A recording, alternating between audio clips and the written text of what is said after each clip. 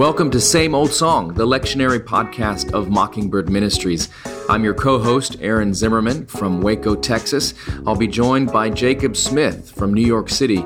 Each week we get together to talk about the readings for the upcoming Sunday. We hope to help both the sermon prepping pastor as well as everybody, since we all need to find that thread of grace, the gospel, throughout the scriptures. So dust off your Bible. Let's jump in. House on the rock. You tell me I should build my house on the rock. You say the rain will never wash away no house on the rock. You tell me I should build my house on the rock. Well, welcome back, everybody, to another episode of the Same Old Song. My name is the Reverend Jacob Smith. I'm the rector of Calvary St. George's, and as always, I'm joined by my co-host and personal assistant, Aaron Zimmerman, the rector of Waco, Texas. I got your dry cleaning and I'll be ready next week, Jake. Thank you, Aaron. You can leave it in the closet. Extra starch, just like you like it.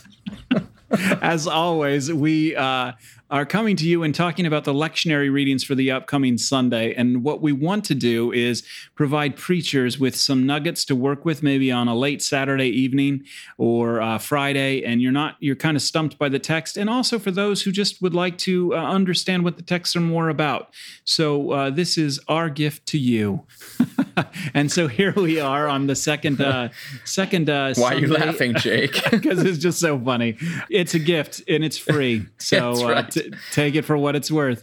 But anyway, we are on the first Sunday after Epiphany. And if you remember what we said, the readings and the themes of the season of Epiphany are all about the revelation that Jesus is your Lord and Savior.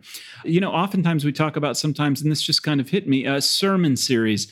And if you want just kind of a cheap, quick sermon series title for the season of Epiphany, you can do it entitled Signs and Wonders, or something like that. And not signs and wonders in and of themselves, but the signs and wonders that demonstrate that Jesus is the Christ and your Savior.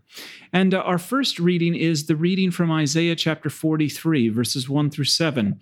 This is a very, very powerful passage. And Aaron, do you want to say anything about it? Yeah, I do. I want to say what you said as we were preparing for this episode. You were like, I love this passage because it is about God trading really valuable things for something that is sort of a little bit dirty and worn and broken.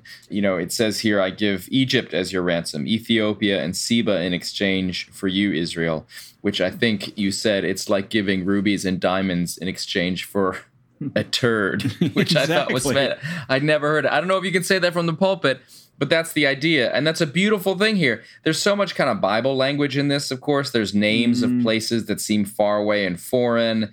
It's got just that kind of Hebraic, poetic feel to it, which is so unfamiliar to your readers or to your listeners. But if you can get to that point that what Isaiah is talking about here is God going to ransom you with stuff that at the time, they were like the greatest countries in the world. Wealthy, awesome, amazing, militarily advanced, technologically advanced, these countries, Ethiopia and Seba. Egypt, which was the greatest of all. And I will give all these amazing things so that I can have you, oh tiny little puny, backslidden, backcountry, backwater, armpit of the armpit, Israel. I'll give these great things to have. I will trade in my Tesla to get this Geo 1982. Metro. Yeah, exactly. Exactly. I think too, with the back window broken out and a garbage bag taped over to keep you dry. That's the car I want, God says. And Nice. so, and that's a very powerful thing. I think, you have to remember that this passage is written in the midst of the destruction.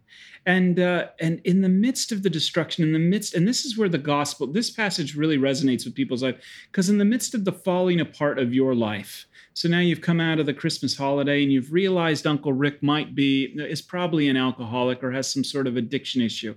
In the midst of, you're back to school and your kids are struggling with the upcoming state exams. Whatever it may be, there are issues, and it's into the midst of these issues where you are feeling like a captive, that God says these crazy words. I mean, this is insane. And you never forget, he's the one responsible for the captivity as well. And so, when you begin to ask the question, why God? Well, then you're on the way to being a theologian, and you're on your way to being a good preacher yourself, because that's a good question. But it's in the midst of that why God that you can hear him say, you're close, and you can hear him say, thus says the Lord, he who created you, O Jacob, who formed you, O Israel. Do not fear. For I have redeemed you, and I've called you by name, and you are mine. And indeed, you are greater than anything else going on. But this whole theme of do not fear is running through it. I mean, when you pass through the waters, I will be with you. When you walk through the fire, I mean, judgment. That's what water and fire are all about, judgment, and they purify things. And God is in the midst of it as he kind of brings things down as well. Yeah, and he says he's the one who destroys and kills, but he's the one also, in destroying and killing you, he's the one who redeems you and saves you and calls you his. Yeah, that's what Jake tells his children every night, by the way, listeners. Right before bed. God destroys and kills, but he also redeems. Night. No, but I think and they're better for it. So. Yeah, that's right. Daddy, can I turn the light on? No. That's my job. You pay for the electricity, you turn it on. Anyways, the thing that I love here, Jake, about this, that I know you do too, is that God does say why he does this. He says, you're precious in my sight and honored, and I love you. And you couldn't find people that were, in worldly terms, less precious, less honored, and less worthy of love. But God says, this is who I am, and I love you. And there's also a hint that more is coming. He says, I will bring your offspring from the east and the west and the south and the north. So he's looking for his scope is the whole world. And I think God is always going to be sort of pushing these boundaries to bring more people in, which again is what, and now segue to Acts chapter 8, where we're going to see God bringing people into this Christian community. Obviously Jesus came for the lost sheep of Israel, he said, but even in his ministry, he was beginning, with the Samaritan woman at the well, and there's all the Syrophoenician woman. There are hints in Jesus' ministry that what Isaiah said is going to happen, that this message is not just for Israel, it's for the whole world. It's for Waco, Texas. It's for New York, and it's for Gary, Indiana. It's for Berkeley, California, and it's for anywhere you can think of. And so in this story, you've got something really crazy that's happened. Just can I say one thing just really quick? No, I'm on a roll here, Jake. I didn't mean to cut you off, but it's important. And that is we'll see. Runs throughout Isaiah is the voice of the Lord, the voice of this, the voice of the Lord makes the oak trees writhe. And it is by the voice of God. You don't see God, you have to hear him. And indeed, he is speaking to you in the midst of whatever captivity you happen to be in. And that's another thing that is a word of encouragement, is that he's not the God you see. He's the God you have to hear because he's the one talking. Now back to Acts. Well, no, I was going to say, I can't let you have the last word, Jake, on that point. I mean, when we hear the voice of God, what is it that we're hearing? We're hearing the word of God. And who is that? It's Jesus Christ. So again, coming back to what we've said about the Old Testament is always going to be a message that's pointing us to Christ, as Jesus himself says in Luke 24. So it's all pointing back to him. Acts 8, I mean, you've got this crazy thing has happened that Samaritans have accepted the word of God. These are people that, if you know your New Testament world, that the Samaritans would have been seen as kind of these half-breed Israelites. They accepted some parts of the Jewish scriptures, but not all of them. They worshipped kind of in the right way, but they did it in the wrong place. These would have been the descendants of the people that were the northern kingdom that split off from Israel and kind of went to bed with the Assyrians and were idolaters. And so Samaritans are persona non grata to all the Israelites, and the Jewish followers of Jesus even would have probably retained some of those prejudices. But now these folks have accepted the word of God. So, they've got to send Peter and John to kind of check it out, and they pray for them. There's a lot of things going on here. Dear preachers who are listening to this and other folks, because there's this baptism that, they already were baptized in the name of Jesus, but then Peter and John lay their hands on them and they receive the Holy Spirit. And a lot of people use this as a proof text for what's called the second blessing. Basically you can be a baptized Christian, but you're quote unquote a carnal Christian. You're not really filled with the Holy Spirit. And so you need to get a second dose. Jake and I realize that a lot of people have had that experience, but theologically and pastorally, it's kind of problematic because it creates kind of a two-tier level of Christianity. It sort of says that what God did in your baptism didn't really count or something like that. And we're not really going to touch that here. If you have questions, call Jake because he is right on this. I think in terms of preaching, if you don't want to lose your people, I think what you want to talk about here is God's work at bringing in people even that the rest of the world thought couldn't be brought in. That's right. And like a dog on a leash, I'm gonna resist, but in saying what I really think about this passage. But I do think that it's important to remember that what's going on here, and we were talking about this. Remember Jesus, this is the fulfillment of Jesus's Great Commission, beginning in Jerusalem and Judea, Samaria, and then to the ends of the earth. And this is how book of Acts flows. It begins in Jerusalem, and now in this section, we're seeing it move forward into Samaria as Jesus promised it would. And with that, teaching went out, you know what I mean? And the role of the apostle was to come and kind of correct. And the role of the apostle, these were witnesses to the resurrection.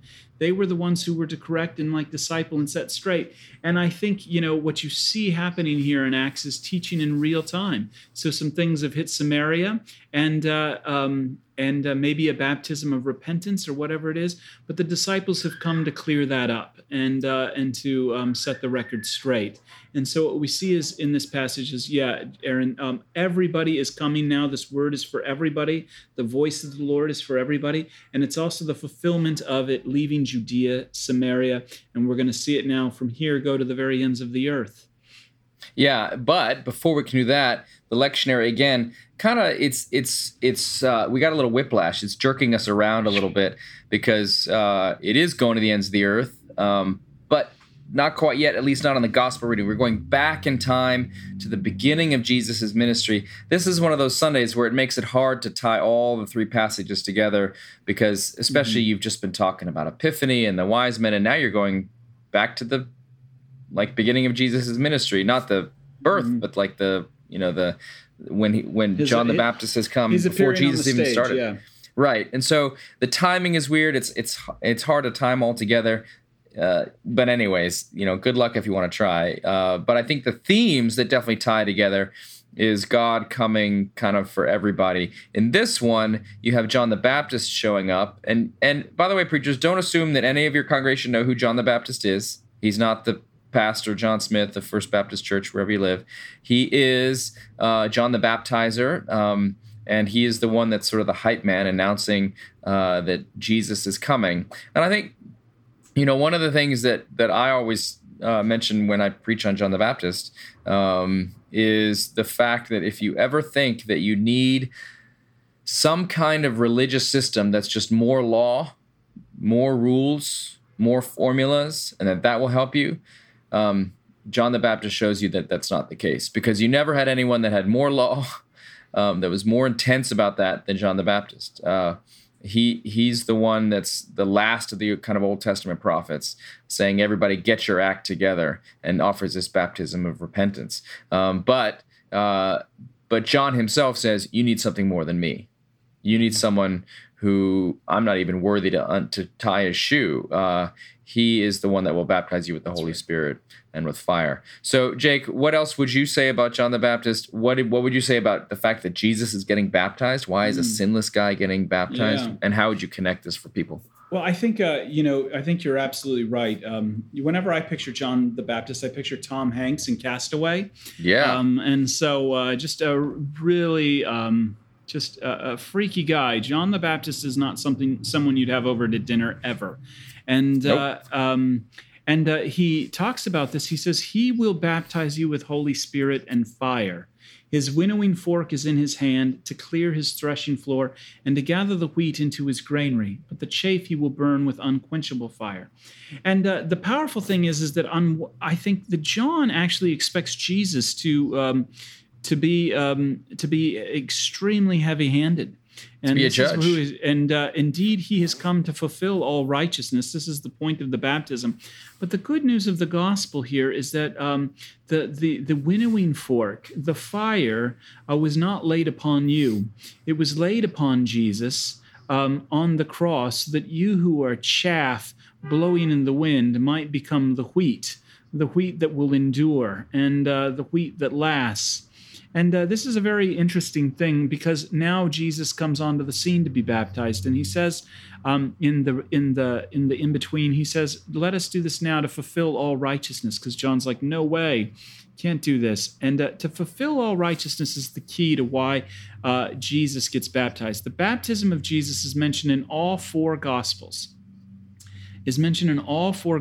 Just like the cross and the resurrection. And in Jesus getting baptized, he doesn't need to be baptized for sin. This is Jesus identifying with you as the sinner in every way.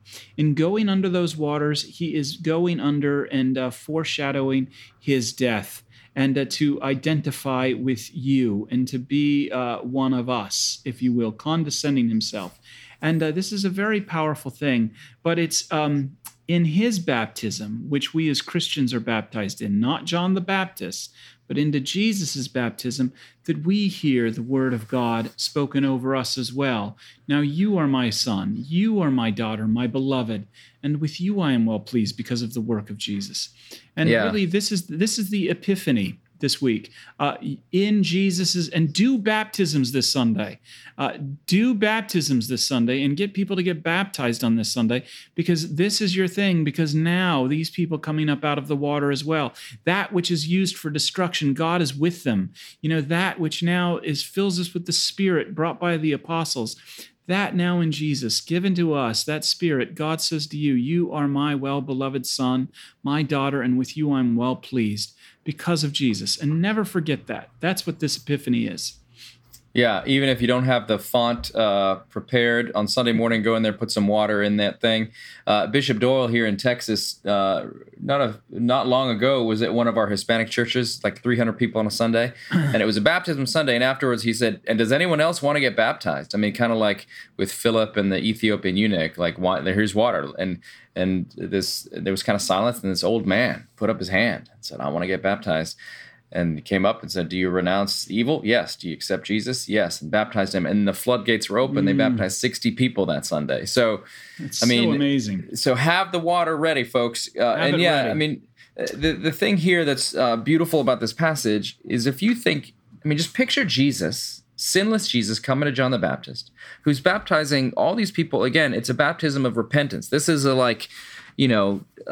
people have realized they're doing wrong things. They're turning their life around. So all these sinners lined up to get baptized in the Jordan. And Jesus shows up. Where do you think he's going to go? If anything, you think he might stand next to John and be like, "Here, John, I'll help you baptize some of these sinners." Because Lord knows I'm not one. Yeah. And not our Lord. And Jesus gets in the back of the line. That's right. To hang out with the sinners. Where is it? He's with the sinners. And he's standing in the water with all the sinners, not because he's sinful, but because he so deeply identifies with us. And when we say Jesus died for your sins, Jesus took your sins, Jesus takes away the sins of the world, this is where it starts. It starts at the incarnation, but this is where he starts to say, "I'm with the sinners. I'm with you in the water. They're not my sins, but I'm taking yours on me." Come on. And so give him the water. Give him the water, because that's a tangible sign. So much of this kind of experience stuff, and when I did this or when I did that, my personal submitting my life or anything like that'll only take you so far. And the point of baptism and these sacraments is that there's a promise there that pulls you outside of yourself to take you to the cross, the entire incarnation, Jesus' life lived for you. So get the water ready and just call people up. Catechize them afterwards, but give them the promise right then and there. That's right. And let them know that the words that John hears the Father tell the Son are also the words that the Father tells you, sons and daughters, that you are my sons, my daughters, beloved, and with you I'm well pleased. Those are words specifically for Jesus before he's done anything, but they are also, because we are in Christ, those are words for us too. So have everybody leaving church on this Sunday, the first Sunday after the Epiphany, knowing that they are beloved of the Father and that he's well pleased with them, not because of anything they've done or not done, but because of who Christ is and what he's done for them, getting in the waters of baptism for them with all the sinners. Amen. Amen. Wow. Well, God bless you all. This is a great place to stop. And so happy preaching, and you'll hear us next week. Bye. Somebody's looking, somebody cares, somebody wonders what you're doing today. You know we crucified him, buried him, but 3 days later, well, the stone got rolled away. And yes, Thanks for listening to Same Old Song, and we hope you found some nuggets that will be helpful either in your preaching or just in your life. If you liked what you heard, we would love it if you could leave a rating or review on iTunes. Dave's All will be sad if you don't. We'd like to thank the Narrativo Group for audio production. Keep that Bible by your bedside, ready to rock and roll.